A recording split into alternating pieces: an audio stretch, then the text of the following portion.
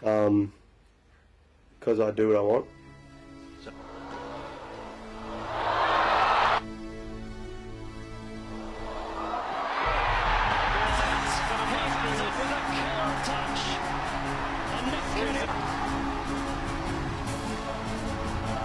And publicity is good publicity, right? Says I feel always very motivated and inspired to play the best tennis on the Grand Slams, particularly here.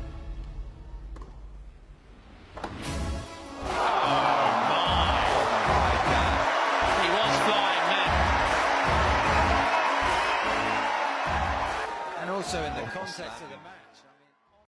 Welcome back to the Love Means Nothing podcast, episode 10. Wimbledon Women's Championship is complete. We got the men's tomorrow. We have the Gostad 250 kicking off, which we will not be talking about. Before you tune out, don't worry. We're not going to be talking about the ATP 250 and Gostad. Don't worry about that. And if you're a Casper Ruud fan, you can tune out. Yeah. Because we won't be touching on him today, because we'll be touching on the championship match of the women's draw, the upcoming match, Novak Djokovic versus Nick Kyrgios, and also the Rafa Nadal situation, pulling out of Wimbledon, and also what went down in the Djokovic-Norrie match. So, Drew, first of all, how's it going? Vid, it's going well. Elena Rybakina, Wimbledon champion. Wow, that was great. And honestly, what I was thinking kind of before the match and during, it was great to see a marquee matchup of two women who had been kind of contenders over the past 2 or 3 years and both looking for their first major, both players from a country that had never had a major champion before, coming in and playing each other with so much on the line. I don't know about you, but something about these major finals, of course I'm excited to watch them, but I also feel nervous sometimes. Like, I feel nervous for them, in the first set especially. I can't even, I don't know, of course I'm watching the tennis, but at the same time, it's hard to deal with how much is on the line. As a spectator, not even as a player, I don't know how the players' boxes deal with it, honestly.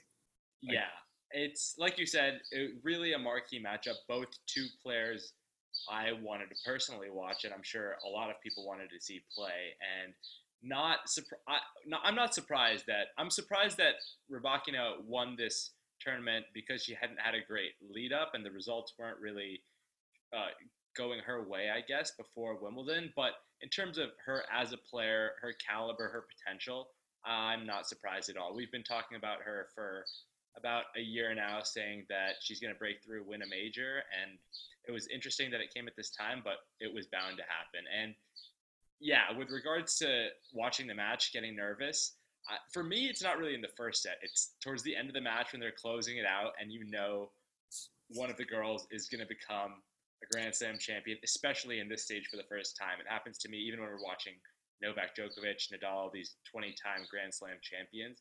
And yeah, you really get a jitter through your goosebumps. The goosebumps. You get goosebumps, you get a jitter through your body at the end of the match, and then you really feel happy for whoever pulls it out. Rybakina actually learned the word goosebumps after the semifinal because she was saying, I don't know, I felt this thing on my skin. I don't know how to say it in English. And so she just learned the word goosebumps. So that's good. It feels like she's going to be learning a lot more English words as well after that title. But yeah, I don't know. What did you think coming into the match? Who were you expecting to win? Because the odds are pretty kind of even, Well, I actually didn't look at the odds before the match. What was it? Well, Ons was a slight favorite. Okay, Ons was a slight favorite to win. After watching the semifinals, I said I really thought that Elena was going to win Rybakina. I had honestly no doubt in my mind that she was going to win. Even after the first set, it was a little bit concerning, but I figured she'd be able to come through, pull it out, and she really turned it around. But ever since the semifinal, I thought that she was going to win. And it was just really about handling the nerves, and it was my theory after the semifinal was that it was all about who's going to handle the nerves better, and I thought Elena would handle them better, and she honestly did. Ons was a little bit of an emotional roller coaster, even in the first set, second set, third set, really throughout the match, and Elena really seemed level-headed. I think Ons won the first set because Rybakina was a little nervous coming in, and Ons had a clear game plan in her mind. It looked like Elena was going to be just trying to play her aggressive game style, which I don't think it doesn't really work in a major final to come out and be super aggressive. I know that is her game style, and you don't want to move away from that. But at the same time, if you're going to come out guns blazing in a match where there's so much tension, you're going to miss a lot. So Ons did have a strategy of just, I think, going to lockdown mode right away. But at the same time, I could see the tension. Even after the first game that Ons won, she did like a huge fist pump, and you could see there was kind of a weight on her shoulders. The whole being from North Africa, first Arab woman, I think that got to her a little more. Whereas I think with Rybakina, she was playing with house money a little bit. She didn't play well coming into the tournament. She was, I think, a little injured. And she even said it in her press conference. She also admitted to being nervous, which I think is sometimes it's a good thing when you know that you're going to be nervous. And instead of trying not to be nervous or telling yourself that this is a normal match, or, players do that. They try to say this is just a normal match. It's not a normal match. And she's able to accept that and play with that, which I think was a big factor. She said coming into the finals that she's actually enjoyed her tennis for the first time in a long time at Wimbledon because she had such low expectations of herself. And we always ask, like, when can a player break through, and sometimes it's hard to predict because sometimes the harder you're trying, the harder it is to actually find that breakthrough. And when you can find the Zen mindset is what I would say she was in the entire tournament up till match point, honestly, she's still in it, then you can break through. It's in my opinion, for Elena, it started with her win against Bianca Andreescu. I think that was the third round. Both players playing incredible, and it went to a tie break. Elena saved a few set points and just looked in control. And from that moment, she looked in control, even, playing her aggressive game style, looked in control and was not rattled by losing the first set either. Just kept her head down, didn't get emotional, and did what she had to do. Yeah, she definitely didn't get it emotional. I mean, maybe she should have shown a little bit of emotion at the end, but we'll get to that later on. But I think just in terms of, like you said, coming out too big in the beginning, I don't think that she could have come out reserved. I think if she came out not kind of guns blazing, then it would have not been playing her game style, like you said, and completely contrasting game styles. You have Rybakina, who's a big hitter, serve +1, and she always has to go for that, and that's what she did throughout the match, even if she was missing or if she was making the shots. And Ons, on the other hand, has more tools to use, right. and so the goal for Ons was to do everything she could to execute that game plan of bringing Elena forward to the net. And Elena's game plan was use her strengths and make sure they were working to the best of her advantage. It wasn't that she needed to use everything in the toolbox. It was use your strengths over and over and over again and hope you can overpower Ons, hit winners, hit big, hit aces. And Ons was just trying to use everything she could to execute the game plan. So two completely contrasting game styles. That really, in the end, Elena just executed a little better, and Ons was moving her forward, but I don't think in the right way. And then I think that Ons got too caught up in her own game plan and started doing it too much, and she didn't have a plan B, in my opinion. She did it in the first set. It worked really well. Then she started doing it too early, and in her mind, it looked like she panicked when Elena was coming back in the second set. And in her mind was like, if I can't beat her doing this, I don't know what I can do. Well, yeah, exactly. She was trying to drop shot after, like, this. She'd serve, maybe Elena plays a return back, trying to drop shot off returns or drop shot off the second third shot in the rally. And I know Elena's not great at the net, but she is a professional tennis player. And if you're chipping up drop shots that are going 4 or 5 feet above the net, that's just not going to really cut it, no matter who you're playing. And so I would have liked her in that second and third set to have seen her not necessarily hit with Elena because Elena is much more solid off the ground, but throwing some slices from the baseline. And I didn't see any slices with Ons in the rally. Exactly. I wanted to see slices from the baseline and see how Elena reacts to that. Then maybe once you get a short ball, then go in for a drop shot. So I think she was just I think she honestly got a little anxious. I think she just got anxious. No, yeah, she definitely got anxious. She was 30-1 after winning the first set in this season, and 13-4 in deciding sets. And the one thing I'll say about the start of the second set is obviously Ons broke twice in the first set to come out to win in the second set serving. But I thought that was good for Elena because she was kind of able to just take some cuts at the ball, knowing that she didn't have to hold in the first service game. Usually we like to say you want to be serving kind of to start the set so you can be up the whole time.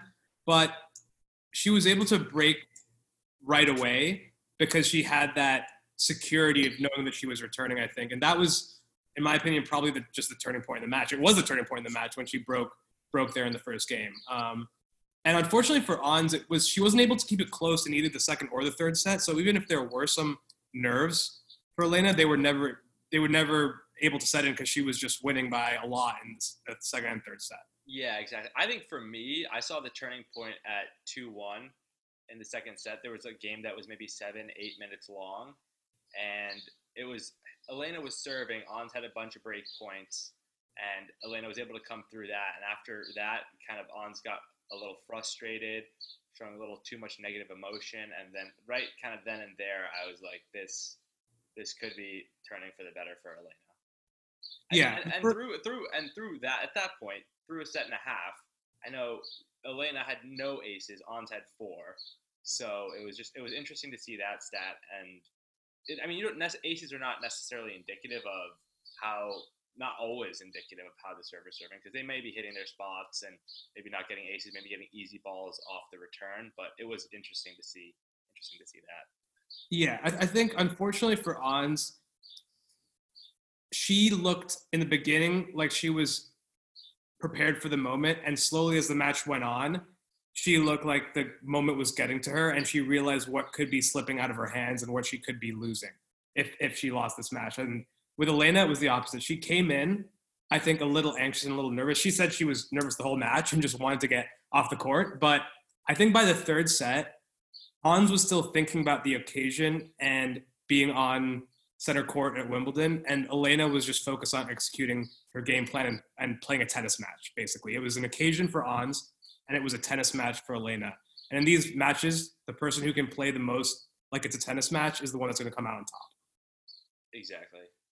Totally agree with that. And Elena was just striking the ball very well, staying composed even when things didn't go her way, which was not the case for Ons. Like I said, Ons was really on an emotional roller coaster throughout that match. So I think that's what pulled Elena through in the end, and I think it's what's gonna propel her in the future in upcoming tournaments, upcoming slams, to continue to be a contender, to become a top 5, top 3 player, which I believe she can. So I think that's undoubtedly what happened. And also, I will say one thing that she said, I don't know if it was after her quarterfinal or semifinal match, but in the press conference, she was talking about how she hadn't had great lead up to this. She was suffering with being sick, COVID, allergies, other just health issues.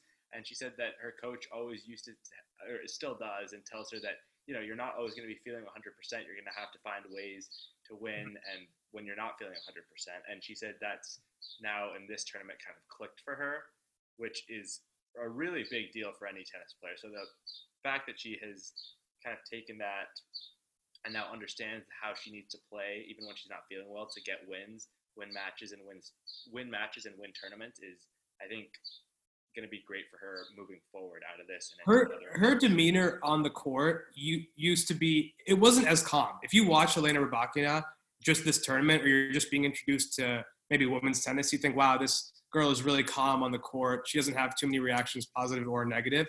But if you watch her and you're a fan of her, you see that she used to get extremely pissed at her box, extremely pissed at herself, would throw her hands up in the air. Maybe it wasn't, yelling or throwing her racket, but from a mental side of the game, she would get pissed at herself, and that would affect her game. You know?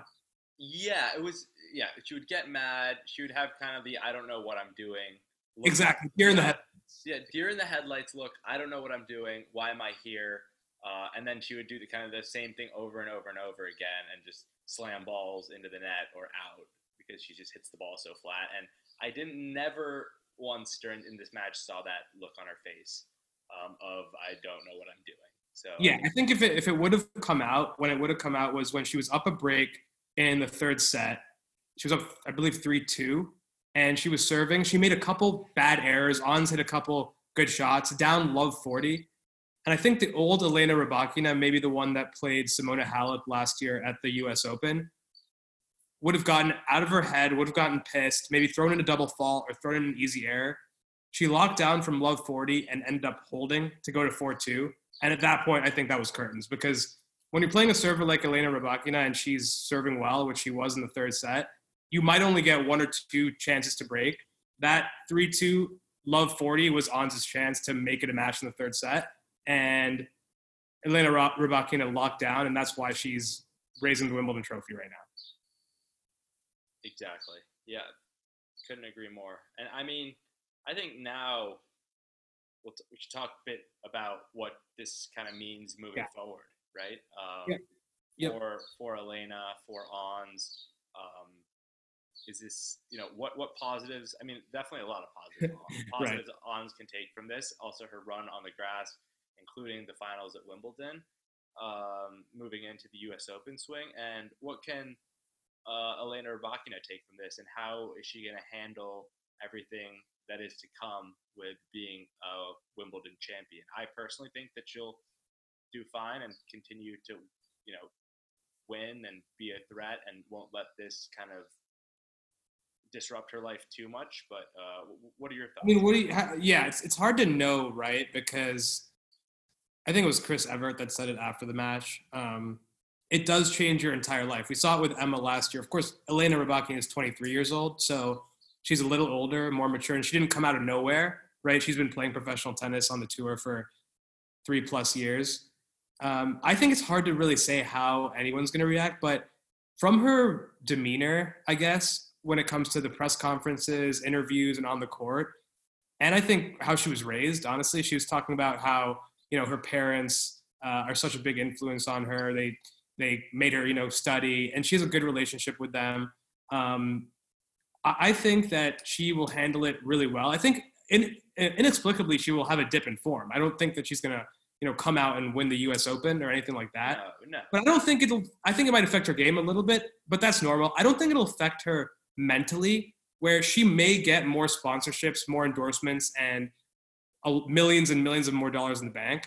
But I don't think that this is going to affect her kind of the way that it's affected Emma Raducanu from winning, the U.S. Open. I was wondering how long we were going to go in this podcast until Emma was mentioned. So I don't know how long. It's gonna go. I mean, let's be honest. It's very similar in terms of Rybakina didn't come out of nowhere, but she came out of nowhere when you're talking about a mainstream sports perspective, and they're both attractive, right? So I think that always helps when you're a female tennis player in terms of the endorsements that you're going to get and the attention you're going to receive after winning a Grand Slam, Yeah, certainly. She's going to be like a global superstar like Emma is.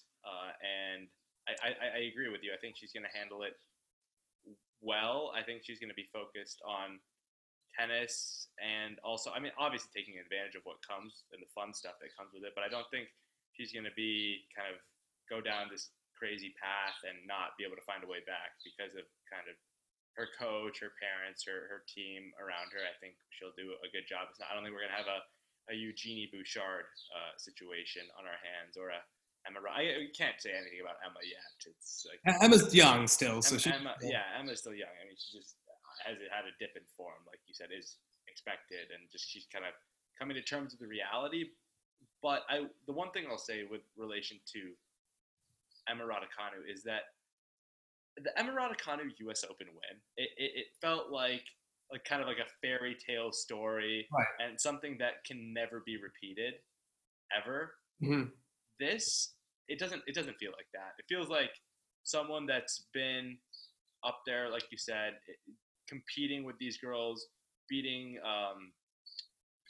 beating girls like Halep in the past, beating girls like Pliskova in the past, having close matches, beating Ons in the past. So she's someone who has beaten these top girls in one-off events, but now she really strung a tournament together, and it was strung a good line of matches together with a couple big wins. So I think it's just going to be good for her confidence. I think see no cons coming from this win. Yeah, I think the only indicator that you get of that is how she's handled the whole Russia-Kazakhstan situation, because these bloodthirsty journalists just continue to bring it up and ask her, where she's from, does she feel like she's Russian, stuff like that. And you can kind of hear the condescension, I guess, in their voice when they're asking her. And she's someone who doesn't even speak English that well, and she's able to kind of bat those questions away. I remember there was one journalist that said, so just to clarify, like, are you based in Moscow? Because we think that you're based in Moscow and you've lived in Moscow, so aren't you kind of a Russian? And she said, well, I think I'm based on tour. So, that kind of a response, and just her ability to stay calm under pressure in these situations as someone who doesn't even speak English, to me was very impressive. I think she's a great ambassador for the sport, and she carries herself in a way that's extremely classy, which I think will only help her in the future for endorsements and for tennis. Yeah, she's really classy. She's really classy, really soft-spoken, and but also someone who doesn't seem like she can be pushed around. I was happy when she kind of pushed back on the reporters, obviously asking stupid questions about Russia or Kazakhstan, who she plays for, etc. And it was getting a lot of those questions in the semifinal press conference, the quarterfinal press conference. Got him again in the semifinal press conference, and she said, "I think I've already answered these questions." Yeah, exactly. Like, I've already answered this, and you could, she wasn't like being, mean about it, but she was being firm and saying, like, I don't know why you're asking me these questions, and as they shouldn't. I don't know what these reporters like want to ask, like, they're clearly not tennis. No, they're just looking for a story. They're clearly not tennis journalists. That they don't realize that this is a human being you're talking to. Yeah, they don't study and analyze the game. They go in and just like try and piss the person off that they're talking to. Which, why would you do that? I feel like if you were someone whose your full-time job was being like a media person, wouldn't you want to have a good relationship with the players and ask them tough questions, but ask them the right questions? You can respond to critics in a way like she does, and that actually bats them away more than being really aggressive, like some people. I don't know, Nick Kyrgios maybe does. Like, for example, like the crowd today, I've never seen a more muted crowd when a player has won a tournament. And it was a little, okay, look, it's okay to be rooting for Ons. That's totally fine. But clearly they were not rooting for Rybakina. I didn't see the crowd explode after she won. There's a lot of claps. Maybe that did have something to do with her reaction, by the way, a little bit. But at the same time, a lot of other players would get pissed at it. Instead, she thanked the crowd for their support.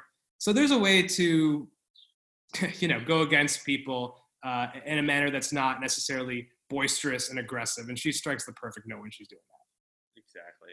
Couldn't agree. Now, talking about the crowd and her reaction, what did you think about it? I really thought it was amazing that you could be that composed after winning a Wimbledon championship. It looked like she won a first round of a WTA 250, that reaction.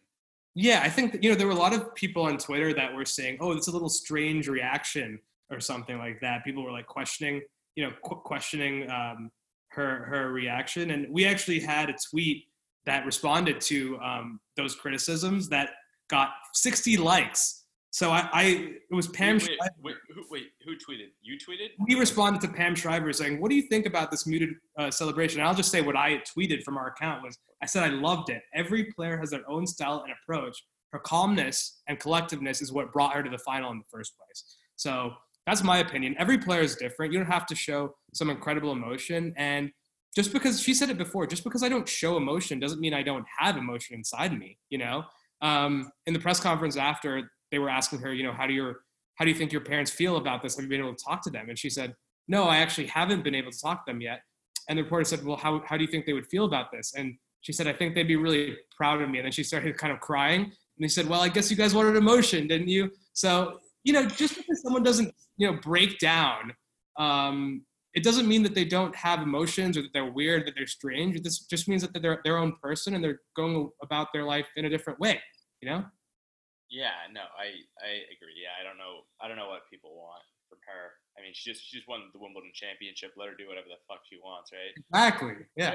It's yeah. I mean, yeah. She comes off winning the biggest tournament of her life, the biggest tournament on the calendar for tennis, and people are talking about people are not people are talking about her reaction when they should be talking about what she's just achieved and her game and how good she is at tennis and things of that nature. But that's why we're here. Exactly. That's why we're here, to bring a sense to talking about tennis again. Elena Rybakina, I think she'll be a staple in the top 5 for the next 10 years. 100%. 100%. I would love to see her playing her best tennis against Iga playing her best tennis.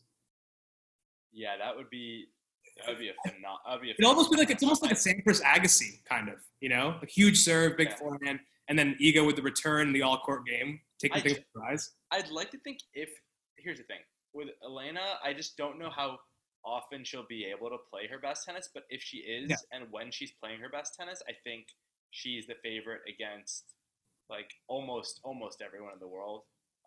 Maybe not Iga, maybe not. I mean, honestly, who else? I think against most people, she's a favorite. Maybe. Yeah, but okay. Here's the last thing I'll say to you, because I know what you said about you don't want to come out. You want to come out aggressive if you're her. That's her game style. I do agree with that in part, but I also think she has the talent to go have big spin with big margin on her shots, so she doesn't have to be a 50-50 like Russian roulette, no pun intended, if she's gonna win, if she's gonna play her best, right? It doesn't seem like Stefano Vukov is open to that. I saw it in the second set, actually, she was actually doing some of those big margin rolling the ball. So if she just implements a little bit of that into her game style, she can be more consistent. You don't have to be 100% aggressive all the time, which is what Stefano Vukov, I feel like, kind of builds into her brain, you know? Yeah, I don't know if he's pushing that or what, but certainly, I didn't think she just had the capability of kind of hitting those high, heavy spin balls, but she does, and so she certainly should try and implement that. And if she can implement that, she'll be a much more consistent player. Coupled with her power, will be really unstoppable. Yeah, so I mean, she's joined the club of Grand Slam champions, and kind of like Emma Raducanu said, like, now I don't have any pressure on me, even though she does. I think this will be one of the people who, she's going to not have any pressure on her. And she has not played her best tennis until this tournament, Elena Rybakina. So I can't wait to see her. I hope she comes to DC. I hope she doesn't pull out of DC. Yeah. I mean, I want to see.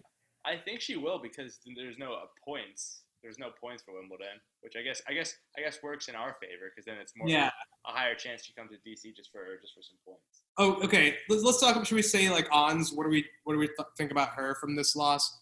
I thought it was a tough loss, and I think that when you do have the storyline of being the first of someone to do something, in this case, the first North African, first Arab woman to do something, it does put a lot of pressure on you.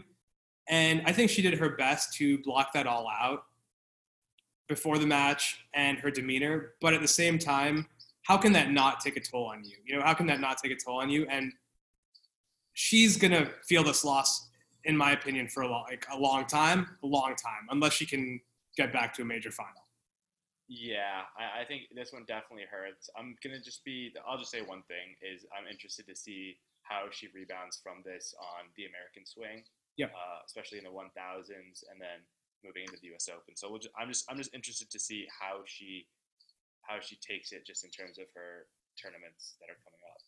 Yeah, I will say it was an incredible tournament from her, but her road to the finals was not even close to Elena's. Elena had to beat, Bianca. She beat Halep, but I think Ons' toughest match, the only seeded player she played was Elise Mertens on her road to the final. So it wasn't the hardest road, to the final, but it doesn't take anything away from her. I still think that she's a contender for slams in the future. But we'll see how her game looks in the U.S. Open. So I think from her game has everything that she needs. Maybe she just needs to be a little better tactically.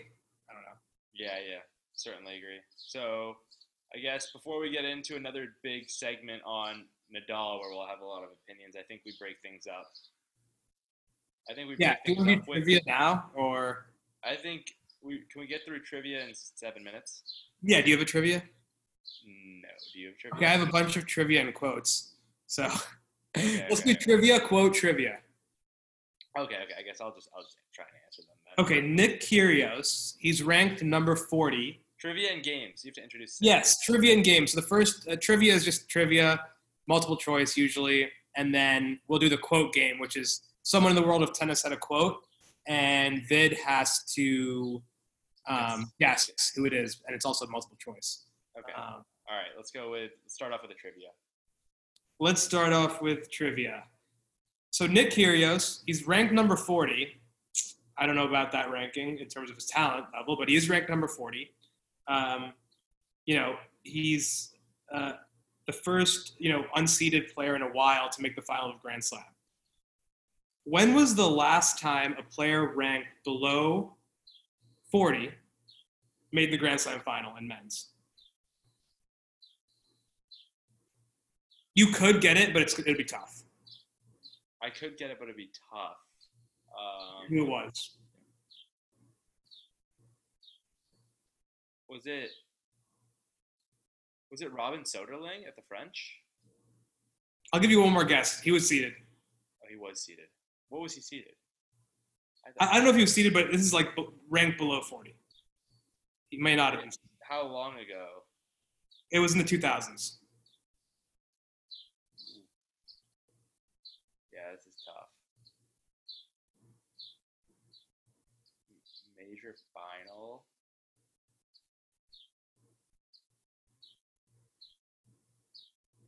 I don't know. If you give it to me, I don't know. Marcos Bagdatis. He made a major final? Australian Open. How do you not remember this? You must have been too young, actually. Maybe you were too young. What year was it? 2006. 2006. Yeah. I mean, I would have been 8. Yeah, my memory's not that good. Quote game? Quote game? Yeah, let's go quote game. Okay, so someone said this quote. It's about Joker Nole. It's defending Joker Nole. And it's here we go. Not a lot of people defending Joker Nole. It's clear this guy's part of the Nole fam. Okay, it would annoy everyone if Djokovic breaks Federer's and Nadal's record. It pisses people off to see that he's so strong. I see Djokovic like any human being with virtues and flaws. But with Novak, all they talk about is his flaws. Here are the options. I'll just give my thoughts on the quote. So true. This guy Novak gets shit on by so many people around the world for absolutely no reason. And yes, he's not a perfect person, but no one is a perfect person. So they gotta give him a little credit where it's due. So I'll say I agree with the quote. Okay, so the options are John McEnroe, Gilles Simon, Daniela Hantakova, or Viktor Troitsky. I don't think Danielle Hantakova would say it because she's like kind of one of these people that wants to be like the tennis elite, and I think she's probably wouldn't say that because she just wants to go with what. But I don't know. At the same time, she has some hot takes. That's not a hot take though. It's not a hot take, but in the world of tennis it is because you can't compliment Novak Djokovic. It's a very complimenting Novak Djokovic is a felony in the world of the tennis elite and the tennis media. Exactly. If you didn't know, you can't be complimenting Novak. The rule is if you want to be considered in the tennis elite, just nothing good about Novak. And if you're talking about the GOAT debate, don't even mention his name. Yeah, exactly. It's between Rafa and Federer. Yeah, act like he doesn't exist. Sorry, Daniela Hantakova, Gilles Simon, John McEnroe, Viktor Troitsky. I know Viktor Troitsky. Like, I think he does a lot of work with Novak. I think so. I just assume that they're like good buddies. So I think it might be him. Also a very coherent point. So I don't think Gilles Simon. Like, I just don't think it's him. just because I don't know why he'd be commenting on that and why you'd be reading a comment from him. And then who was the fourth person? I just gave him to you, man. John McEnroe.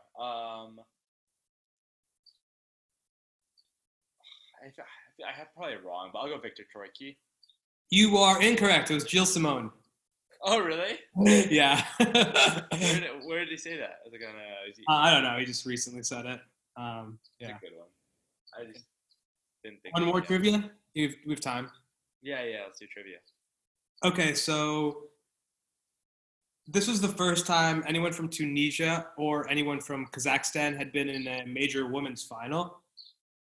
Russia. Right. Representing Kazakhstan. Representing Kazakhstan. Let me just say something. I'm just so happy that she won. Yes. I'm so happy she won Wimbledon because it's such a slap in the face to these people that I don't know who made the decision to ban Russians, but it's the biggest. It's xenophobia. It's literally xenophobia. They have no control over what their government is doing. Yeah, but okay. Yeah. Yeah, what's the question? It's xenophobia. It's okay. So can you name the top 3 countries in order for women's Grand Slam finals? Like the most? Yeah, exactly. The most. Top 3. It's got to be America. Like, does Serena Williams count as one, or does she count for all the time? No, she counts as multiple. Okay, so Russia, the United States, and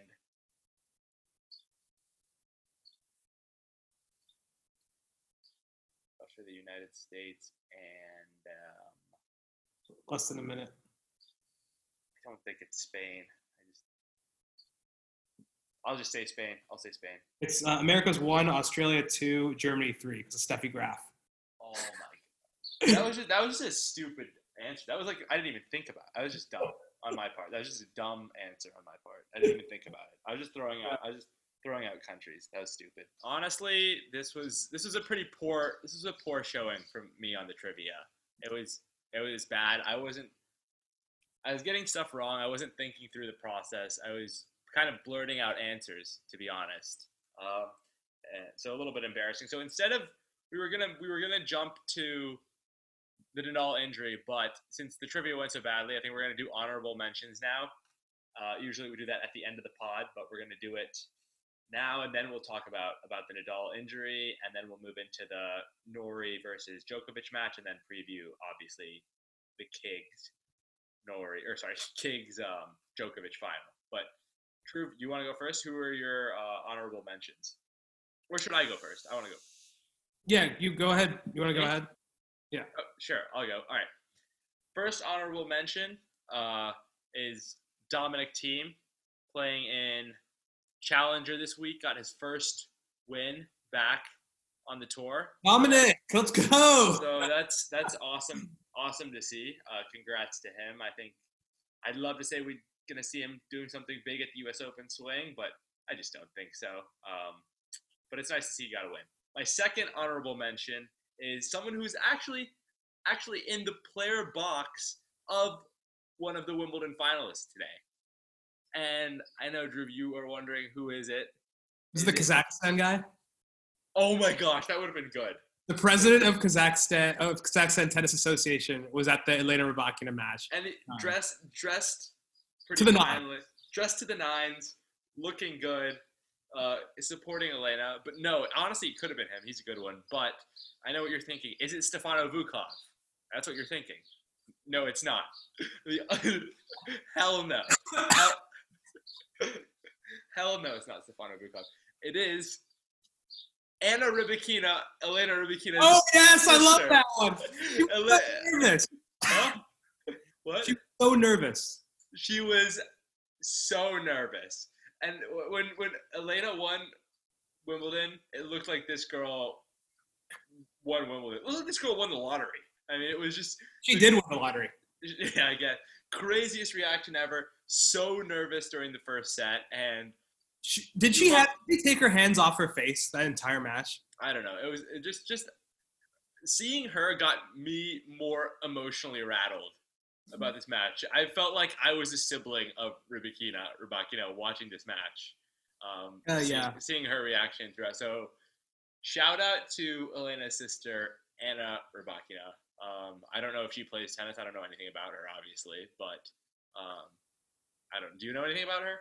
Did they say anything about her? That kind of reminded me a little bit of Leylah Fernandez's sister in the U.S. Open final a little bit. Different in many ways, but but just from the perspective of your sister's playing in a big final and there's nothing you can do about it. But yeah, she looked so nervous. She also looked confused as to why Elena didn't react because they were like freaking out in the box. They were like, "Why is she not reacting?" Even though she never does react to wins, I think they still expected her to do something. Yeah, exactly. Okay. But no, shout out Anna Rybakina, and if you want to get on the pod, just feel free to reach out. Have you on the podcast to talk about how you felt during that Wimbledon final? Yeah, that's a great honorable mention. I think that's awesome. It's awesome when they have the players box and stuff. So okay, so my one, I guess I have one tennis, and they're both tennis, but like one is a player, one is someone else. My first one is Liv Hovde, girls Wimbledon champion from America. She's from Dallas. Came through the draw, won the Wimbledon girls champion, American Wimbledon champion. So shout out Liv, that's incredible. Hopefully you can be on the tour and get to the top 10 when you arrive at the tour. The one thing I will say about girls champions is there's usually a lot of girls who are 18 and under who just don't play because they're already on the tour. So I guess she's maybe like a late developer or something. But I think she's only I don't know how old she is, but I should have actually looked that up. So is Marta Kostyuk 18? Could she have played? I think she's 19, but Brenda Furtova, they didn't play. Okay, wait, never mind. She's only 16. So shout out to Liv Hovde, she's only 16, winning the girls Wimbledon champion. Great. And then my other one is just straight out of left field. So we talk about the calendar a lot, the WTA ATP calendar. Okay. Can I guess? Wait, what is No, don't guess. You're not going to get it right. Okay. If you don't know, there's actually a WTA 250 for the first time in Estonia. It's in Tallinn, Estonia at the end of September. So why is this my honorable mention? That's not actually my honorable mention. My honorable mention is the tournament director of that event saying, quote, "We want to become as famous as Wimbledon." That's their goal for their WTA 250 in Tallinn, Estonia. So you could say that he is shooting, for the stars. So I appreciate that. But just what a quote from the Tallinn, Estonia. That might actually put the fact that that's the ambition that he has tells me that the event is going to be good. It may not be Wimbledon level, but it's going to be good. And I might even look into flying over to Estonia for that 250 because they're aspiring to Wimbledon levels. That is unbelievable confidence. I should tell the guys in Cleveland who do the 250, tell them they need that kind of confidence. So those are That's amazing. What's this guy's name? You know? I have to look it up. But yeah, I remember. Yeah, what it was. We can actually we'll put the link to that in the description. Yes, because that's just hilarious. Yeah. That's crazy. I hope it does. I hope it does. It could be a fifth major potentially. I hope it does attract top 10. Wait, it's a WTA event. Yeah, WTA 250. WTA 250. I hope Annette plays her home tournament. I hope, Iga goes. I hope that all top 10 girls in the world are there. And I don't know. Yeah. I hope it does. I hope it does surpass Wimbledon one day. Maybe before we die. I hope people. I will say that Annette Conti would be great for her if there's a Grand Slam on indoor hard. So. It's an indoor hard. Oh, I guess you probably have to have it indoors there because it's end of September. It's probably cold. But yeah, that's just absurd. Okay, let's talk about the Rafael Nadal withdrawal. We did mention on the last pod that he had an abdominal strain. His box was asking him to retire. They looked a little scared for him. It was his sister, his dad. You can imagine telling someone to retire in the middle of a Grand Slam match who's the greatest player of all time currently. Obviously, something had to be wrong. It was a abdominal strain. He said in his press conference that he just simply couldn't realistically see himself winning 2 matches and that the tear could get much worse. The first thing I'll say about this is, in my opinion, probably the greatest competitor in our sport. Whatever you think about the GOAT debate, this guy is the greatest competitor in our sport. Joe Cornelli might have something to say about that. But He would not be withdrawing unless he absolutely could not play and was legitimately facing detriment to himself for his future health. So that's what I'll say about that. It was unfortunate that we weren't able to see the Kyrgios-Nadal semifinal because of that whole rivalry and their history at Wimbledon. But I think Nadal's goal right now is to get healthy, play the U.S. Open. And I think if he played this, he thought he was not going to be able to do that because it would be 100% assured that it would get worse. I actually thought Joker Nole had a comment about his abdominal issue, but it was a different injury that Novak had at the Australian Open in 2021. It was a different injury, but even Novak said with his injury, he was just drinking pain medication, popping pills nonstop just to feel like he could even go out there. So. Yeah, no, I think it was the right decision. I was honestly shocked that he continued against Fritz and completed that match and won that match. That was just remarkable in and of itself. But I think it was a good decision, and I think it was the right decision. Although I don't think he would have. Ideally, in an ideal world, he's not injured. We watch a fully fit Nick Kyrgios or almost fully fit Nick Kyrgios versus a almost fully fit Nadal. But I think if he is injured and you're unable to serve, your chances of winning are very low. Your chances of winning the semifinal are extremely low, even though you're off Nadal. Chances of winning the tournament are even lower, and your chances of risking your body the rest of your season, the potential to compete at the U.S. Open are high. So I think just from looking at it from the Rafa Nadal camp perspective, I think it was probably the right thing to do. And Novak's not going to be in New York as it stands right now, so maybe Nadal isn't going to get the Grand Slam 4 in a row, but he very well could win the U.S. Open, and he'll definitely obviously be a contender. I would say that it's always a disappointment when you lose someone to injury when it's not another player that takes them out, especially when that person has a chance at the calendar Grand Slam, at any Grand Slam. So it's unfortunate to see that quest end that way. And Nadal actually said that, during the match against Fritz, that was kind of what was going through his mind was the calendar Grand Slam. So Nadal said it was going through his mind when he was Fritz? Against Fritz, right? Against Fritz. Yeah. That's kind of one of the reasons he continued. The other thing I'll say is that we know that there can be toxic fan bases on Twitter, and I think when it comes to the big three, let's be honest, there are just the fans are extremely polarized, And the other thing I don't like about in terms of his injury, they're polarized. No, in terms of just there's the Nadal camp and the Djokovic camp are very pro their guys, very anti the other guy. So there's always excuses and insults being thrown at one another. So what's going to be unfortunate is there's going to be people that say if Joker Nole wins this tournament that, well, Nadal was injured, that kind of conversation. That's the other unfortunate part. I'm gonna put my take here on the right now about that. That's absurd. You can't say that because it's not Nadal's fault. It's not Nadal's fault at all. No, it's no one's fault. But also, that's like opening up the door to saying Australian Open not legitimate. Joker Nole was. That's what Djokovic fans say. Unvaxxed, not there. Then the U.S. Open, Novak's not going to be there. So then you could just say. And Russians not allowed to play this. You could say, like we have said in the past, only legitimate slam is the French Open. So you can't say that. If someone's body that's part of winning. Part of winning is maintaining your physical health, and he couldn't do that this turn. I mean, he's done a remarkable job throughout his career, but in this tournament, he wasn't able to do that. And that's the one person that I think is slamming their head against the wall now, seeing how bad Rafa's injury is Taylor Fritz.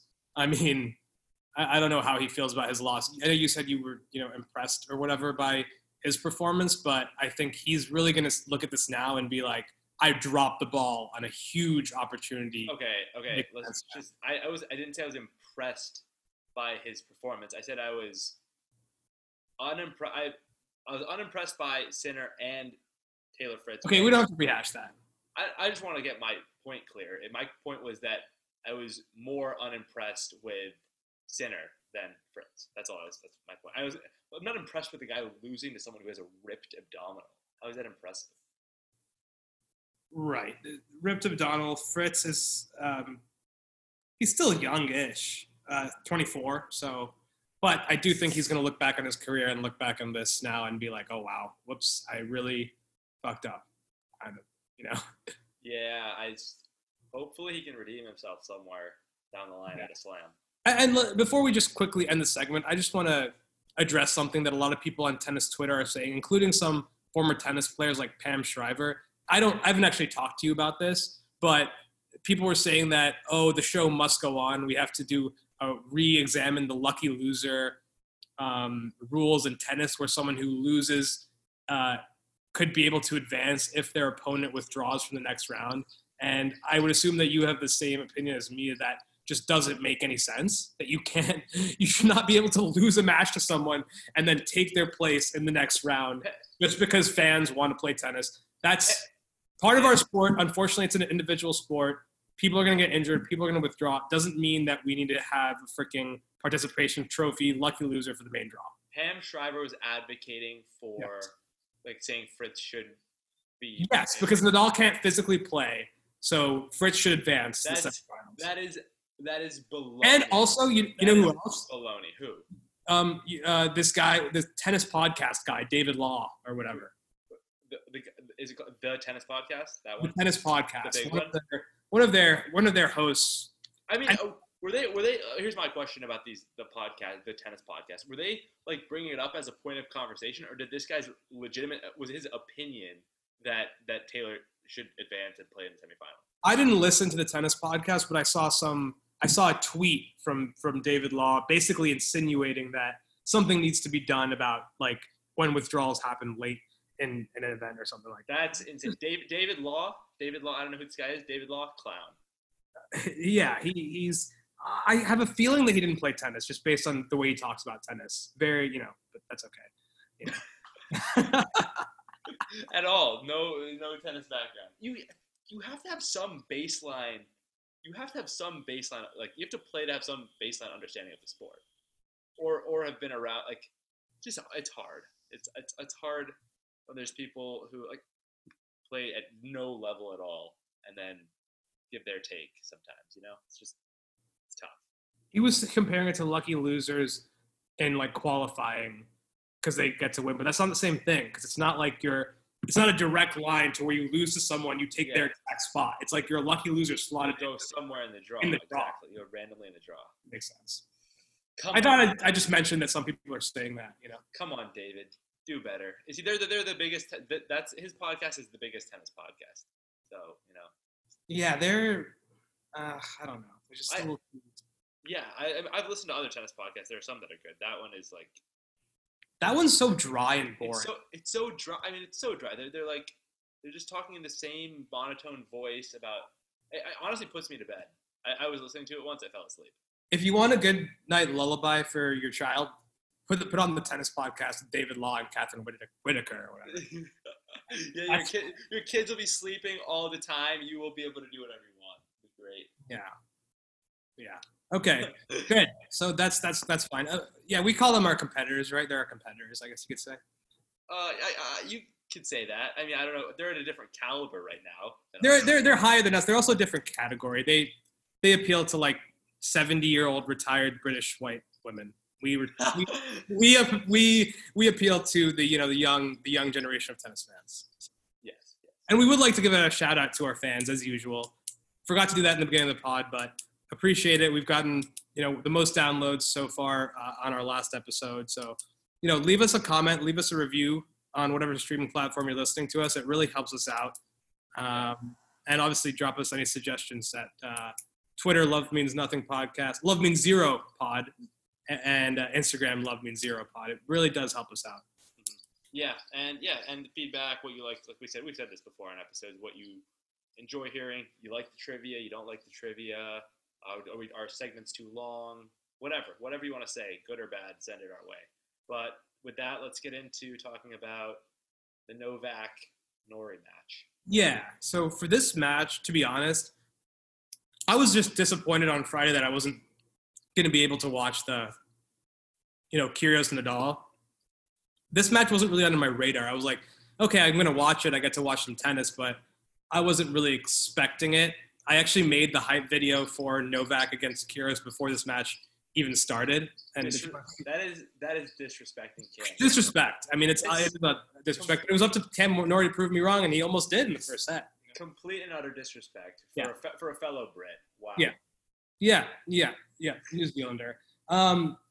So I think Novak, maybe similar to me, looked past Norrie a little bit. You never want to look past an opponent, especially when they're a top 15 player, when they're at their home stadium and with their home crowd. But it didn't look to me like Novak, he said he was nervous, and that was the reason he lost the first set. I think it was just his head wasn't in the game, and he looked like, oh, I'm just going to go out there and this guy's going to hand me the match, which obviously didn't happen in the first set. Yeah, obviously it didn't happen. Norrie was going to compete. Djokovic came out nervous as he has throughout this tournament. Do you think he was nervous or he was overlooking? How would he be nervous? I don't understand that. This whole Joker Nole, I don't get it. I thought his nervous.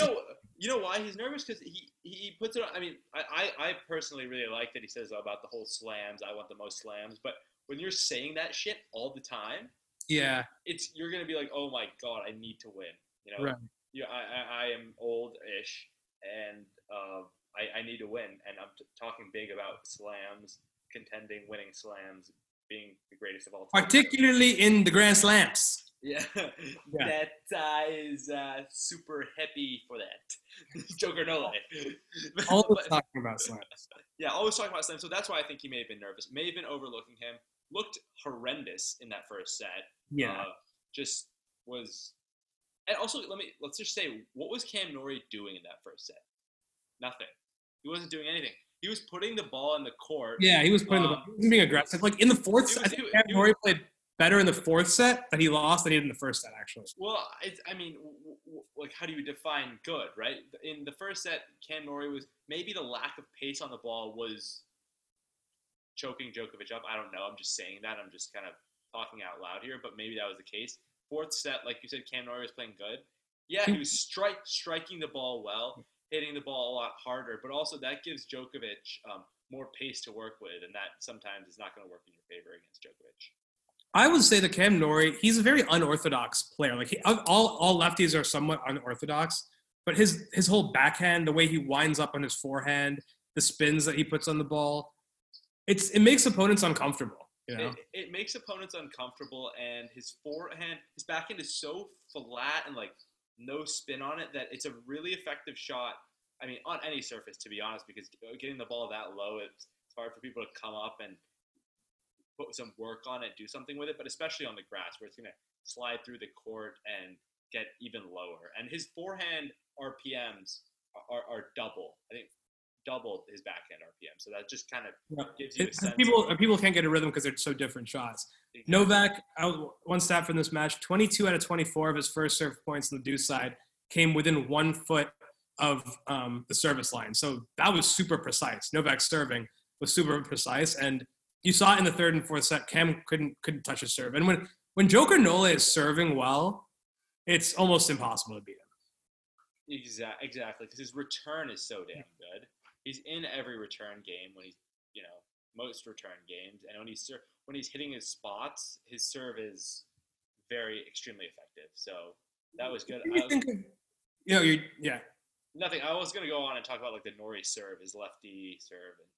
What do you think about this whole Joker Nole against the crowd? I don't know if you saw his did you see his reaction? Like he started yelling.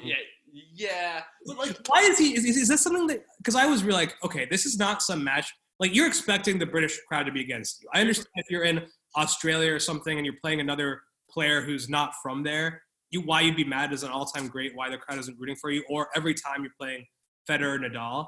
It seemed like he was just really pissed off that I don't think the crowd was out of line at all. They were just rooting for a British guy. Do you think it's something that Joker Nole just manufactures because he plays better when he's like so against something? Or do you think he was actually mad at the crowd? I think it maybe in this case a little bit manufactured, and it's something that's like always on his mind. So if there is one instance where a fan is doing something that they shouldn't, then he'll just get super pissed and be like, get really mad and just have that anger deep inside of him come out, because it did happen one.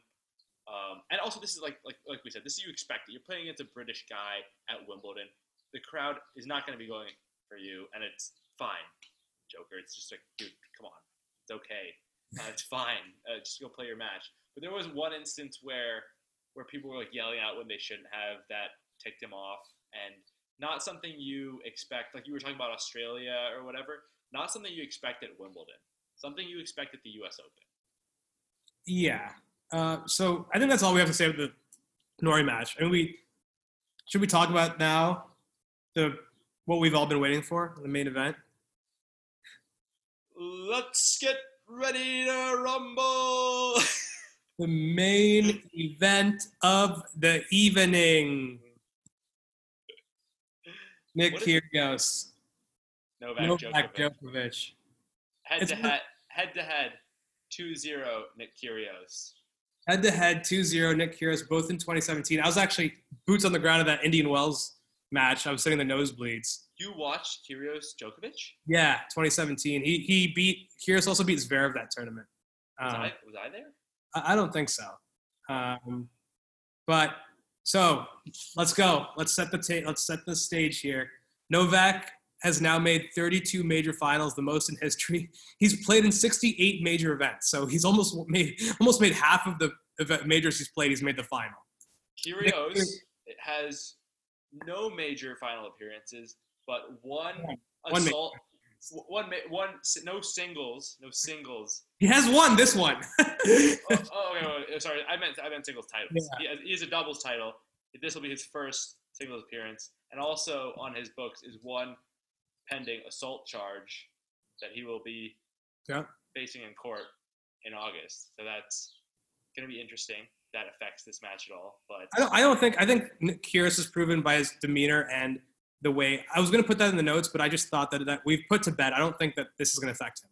Yeah, I would put it to bed. I agree. Yeah. Because he's been fine. He hasn't.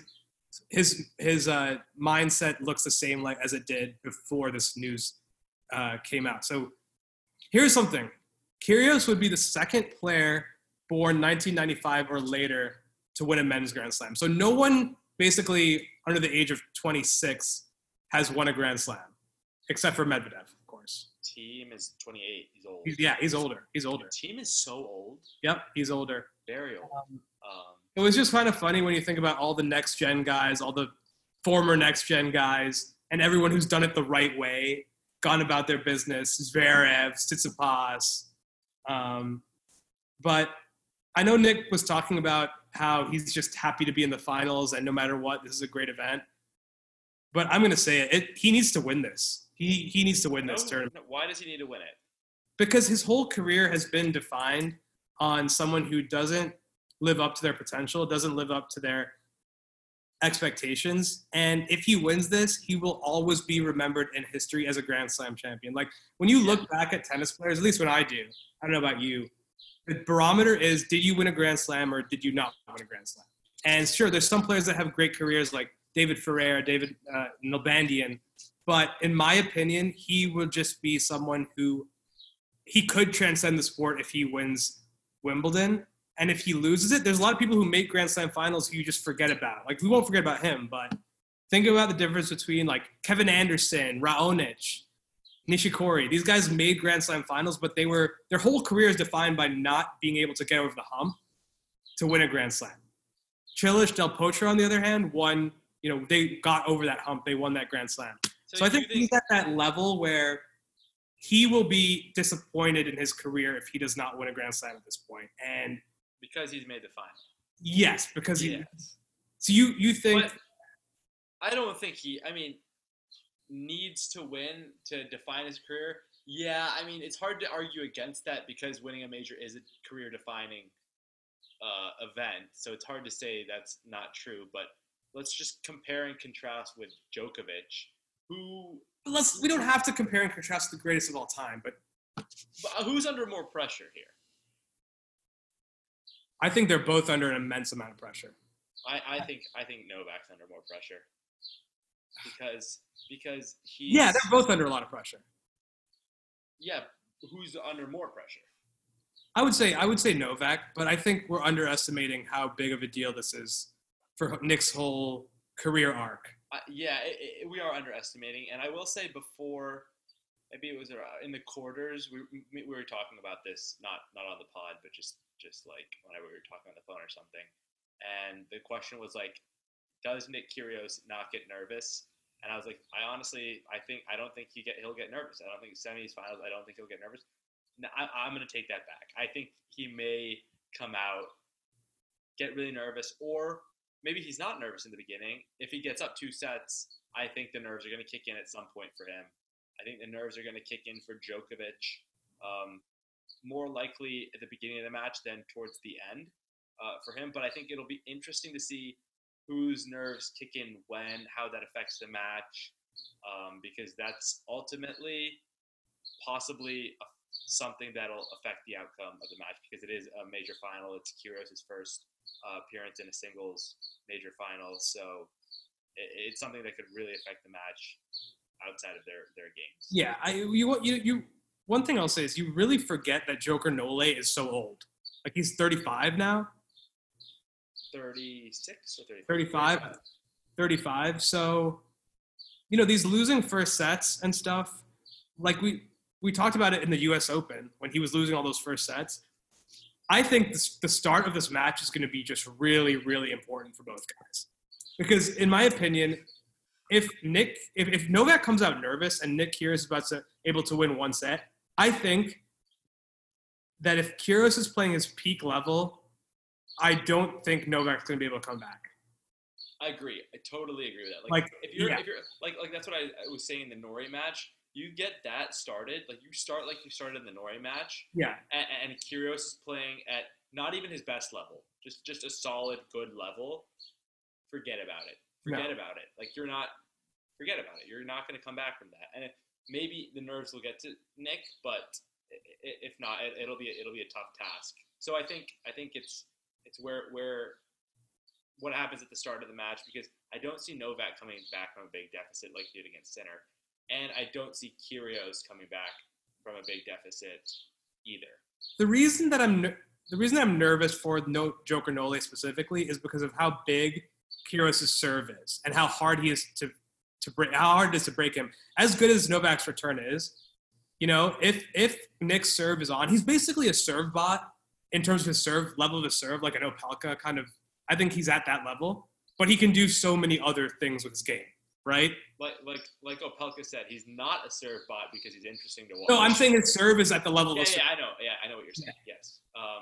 And here's the thing about Novak facing someone who's a massive server and is unbelievably talented and great off the ground, great at the net. Really, very few weaknesses. Is that we know that Novak does his homework on these opponents.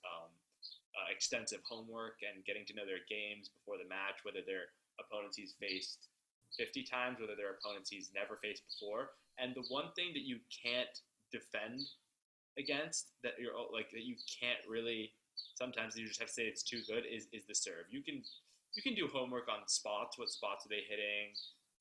A little bit, but it's hard when you're but a return, you're not thinking on the return. You're doing.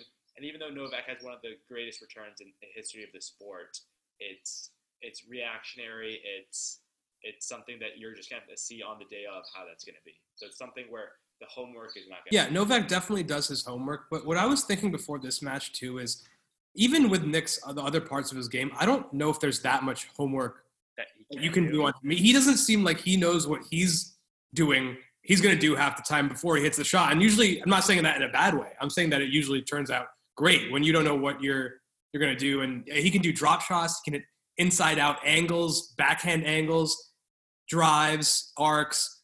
He has the whole plethora of shots. I don't know. I mean, when you watch Nick Kyrgios' game, do you see any weakness really? Assuming he's playing well, of course, but. Yeah, I mean, no, I don't see weakness. The only thing that maybe his backhand is steady. It's not a weapon. That's all. That's the only thing I could say. It can be a weapon though. It can be a weapon down the line. Redirect. Redirect down the line. It's a weapon. But if you're putting him in a position where he can't redirect it, like forehand, this is also everything I'm saying is relative to Nick Kyrgios. You know what I mean? How good he is. Yeah, because he's like insanely talented, one of the most talented players ever. So like hypothetically on the forehand side, you give him any ball on the run, back of the court, normal, just like being right there inside the baseline, he can do almost anything with it. At the net, do anything with it. His finesse is amazing. Backhand, yes, it's a strength, like redirect down the line. It's going to stay low because he kind of like Cam Norrie, there's not a lot of topspin on that backhand. So it'll stay low, but also at the same time, if he kind of puts it in the middle of the court, you would like to think Djokovic would want to exploit that, maybe backhand on the run. Because when I see him redirect off the backhand side, it's off of a stationary position. It's not when he's on the move. Yeah, maybe moving on the backhand side, that's all I can think of. I don't even know if that's right. No, I don't think of anything. I think his movement is amazing as well. I think his forehands on the run are incredible. Honestly, maybe even go a little the opposite of what most people do, where what Djokovic does usually is actually like running people around the court. I wonder how Nick would feel if you just hit the ball, Djokovic hit the ball straight kind of down the middle, right at him and flat, because then Nick can't create like as many angles. Not popping it up, of course, but maybe like drives down the middle to Nick, where sometimes he can get a little caught on his forehand, even with his big windup, where if he can't get out of the way, that can sometimes be an issue. I also feel like with Joker Nole, he never plays someone that can legitimately take the racket out of his hand. And there's undoubtedly going to be times in this match where Nick Kyrgios is just peaking and hitting winners. So I don't know how Novak's going to react to that when that happens, because it's a situation that he's not used to. I think it's a situation he'll adapt to. Right. I mean, I'm sure he's played big servers before. I'm not comparing big servers to Kyrgios, but I'm saying where they're just hitting huge serves, hitting their spots, and there's very little he can do, and he'll probably take it in his stride. It'll be interesting. This is the first time they're playing in a Grand Slam, so the 3 out of 5 aspect will be interesting as well. You think that the 2 meetings previously affects this in any way? Do you think, because I know that Kyrgios has said in the past that he doesn't consider Djokovic to be the GOAT, because if I can beat you twice and you can't beat me, then you're not the GOAT. Obviously, that's just some gamesmanship. At that time, he was feeling very confident. It was, I think, after he beat him. Yeah. But I tend to say that I think it probably does affect Djokovic a little more than Kyrgios. I think Kyrgios would probably be confident no matter what, but I think Novak not ever taking a set off him will affect him coming into the match. Mm-hmm. Yeah, I think it'll affect Djokovic 100%. I mean, just having that in the back of your mind, even though it is 5 years later, just having that in the back of your mind is not going to be ideal for Novak. And I don't agree with Nick Kyrgios saying Djokovic should not even be considered the greatest of all time, but just in terms of the matchup,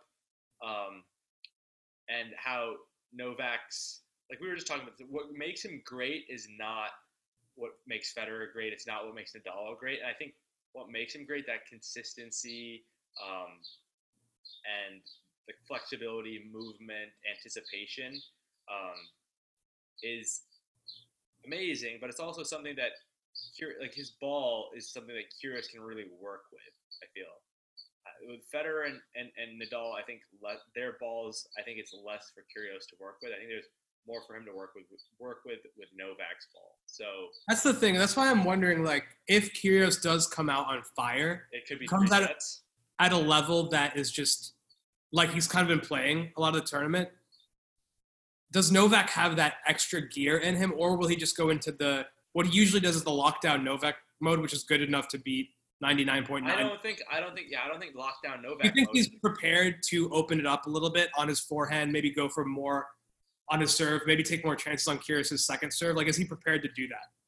I don't fucking know, but I hope he is, because I think he's going to need. You think he can do that? Is what I'm saying. Oh, obviously he can. I mean, we've seen him at various matches where he has done that. I just don't know. He's also, the nerves box him into playing in that kind of lockdown mode. that beats still 95, 97% of people. But when you're playing against Nick Kyrgios, I don't think that lockdown mode is the way to go. He's going to have to be aggressive when he can. And if he's going into that lockdown mode and Nick Kyrgios is playing good tennis at a high level relative to himself at maybe even his highest level, I think he might hit Novak off the court. We just said that I think we both agreed that it's more important for Novak to kind of get off to a good start. We don't want Nick, if you're a Novak fan, you don't want Nick Kyrgios getting that momentum and that confidence and winning a set and then kind of to his cocky demeanor. Shout out Nole fam. Yeah, shout out to the Nole fam, of course. My question to you is if Djokovic comes out, wins the first set, and Kyrgios is maybe a little nervous or just doesn't play well, and then Djokovic goes up, say, a break in the second, something like that, is Nick going to buckle down and fight like we've seen him this tournament, or is there a chance that he... No, there's no way he implodes and... You don't think that there's going to be like a meltdown? Like you're going to have to, if you're Novak, you're going to have to legitimately beat him. I think he's going to have to beat him. Like, yeah, maybe just because Nick lost those two sets, he loses a little confidence and tries his best, but still just can't do it. But I don't think it's going to be a case where Nick's going to go away. He didn't make his way to a major final to give it up that easily and to have the sort of mental breakdowns we've seen in tournaments that don't matter relative to this, you know? Like, yeah, Kyrgios has already admitted that he's nervous. He got 2 hours of sleep a couple nights ago, so we know that they're both going to be nervous coming out. I think that's a guarantee. If he's nervous 3 days before the match, he'll be nervous walking out on center court. I will say, given that they don't have like a ton of matchups against each other, I don't think we're going to be watching. I don't think it's going to be great tennis. The first set or the whole match?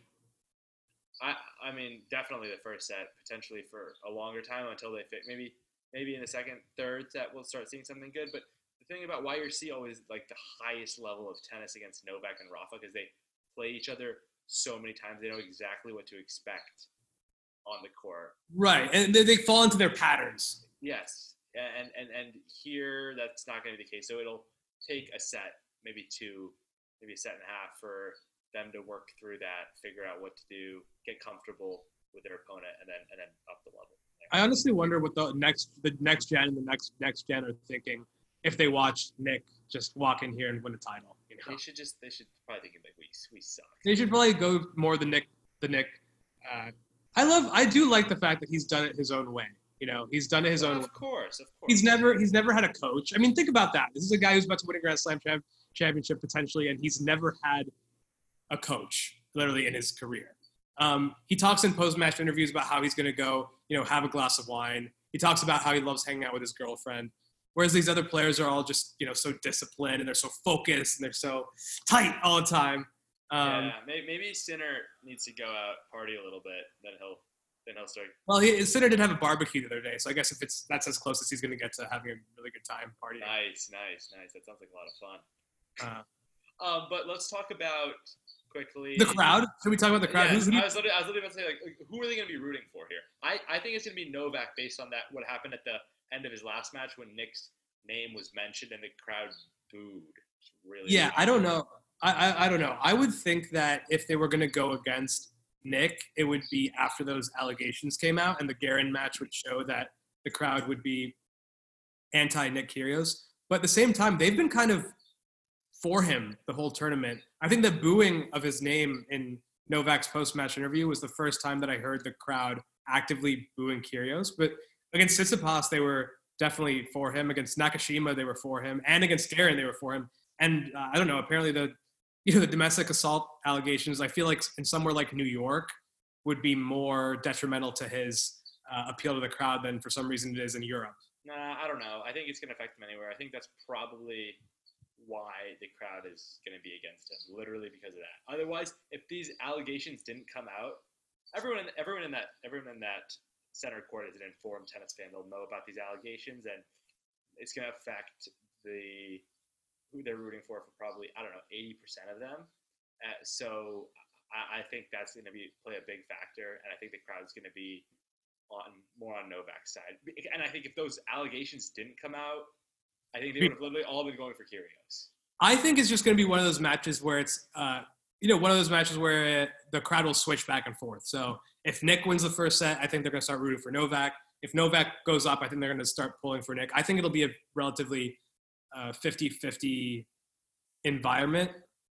But I also think that crowds, the reason they do get behind some players is because of how they react to the crowd. And I think that's why they did get behind Kyrgios in the Tsitsipas match and in the Nakashima match, whereas these players who are just vanilla and do the same thing over and over again, it's hard for them to do it. And I think there's some psychology aspect to it where Novak wants the crowd to be for him so much. He talks about it so much that he wants the crowd to be for him that it's one of those things where the crowd, they feel like they're being appealed to too much by Joker Nole sometimes. Yeah, he also, I just think he appeals in the wrong way. Like Kyrgios appeals like he'll go talk to the fans, like we've seen like in the past, like talking to them whether he should serve, like having some fun interactions with the crowd, which maybe Nadal and Novak, they just don't want to do that because it's not like how they play, you know.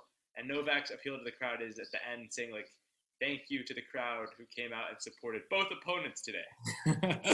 Yeah. I mean, awesome, but like that's not going to win you the crowd, you know. So we'll see what happens. I guess the only last question I have for you is, if this match is 2 sets all, they're both playing very well, and it goes into a 5th set, they're both playing well. Who? Djokovic? Yes. Yeah, me too. I agree. I do think he's too big of a favorite, though. He's minus 400. I was about to say, let's talk about the odds. So yeah, I think it's the spread is pretty big. So for context, minus 400 means that the odds makers basically think that Nick will only win 1 in 4 of matches, 25% chance to win. So you got to put down $400 on Djokovic to win 100.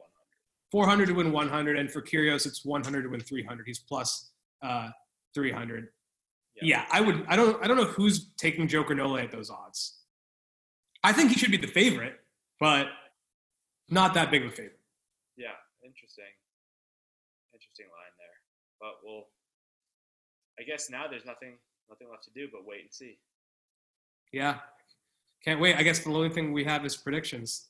Predictions? Yep. Oh wow, we're making calls. In sets, yeah.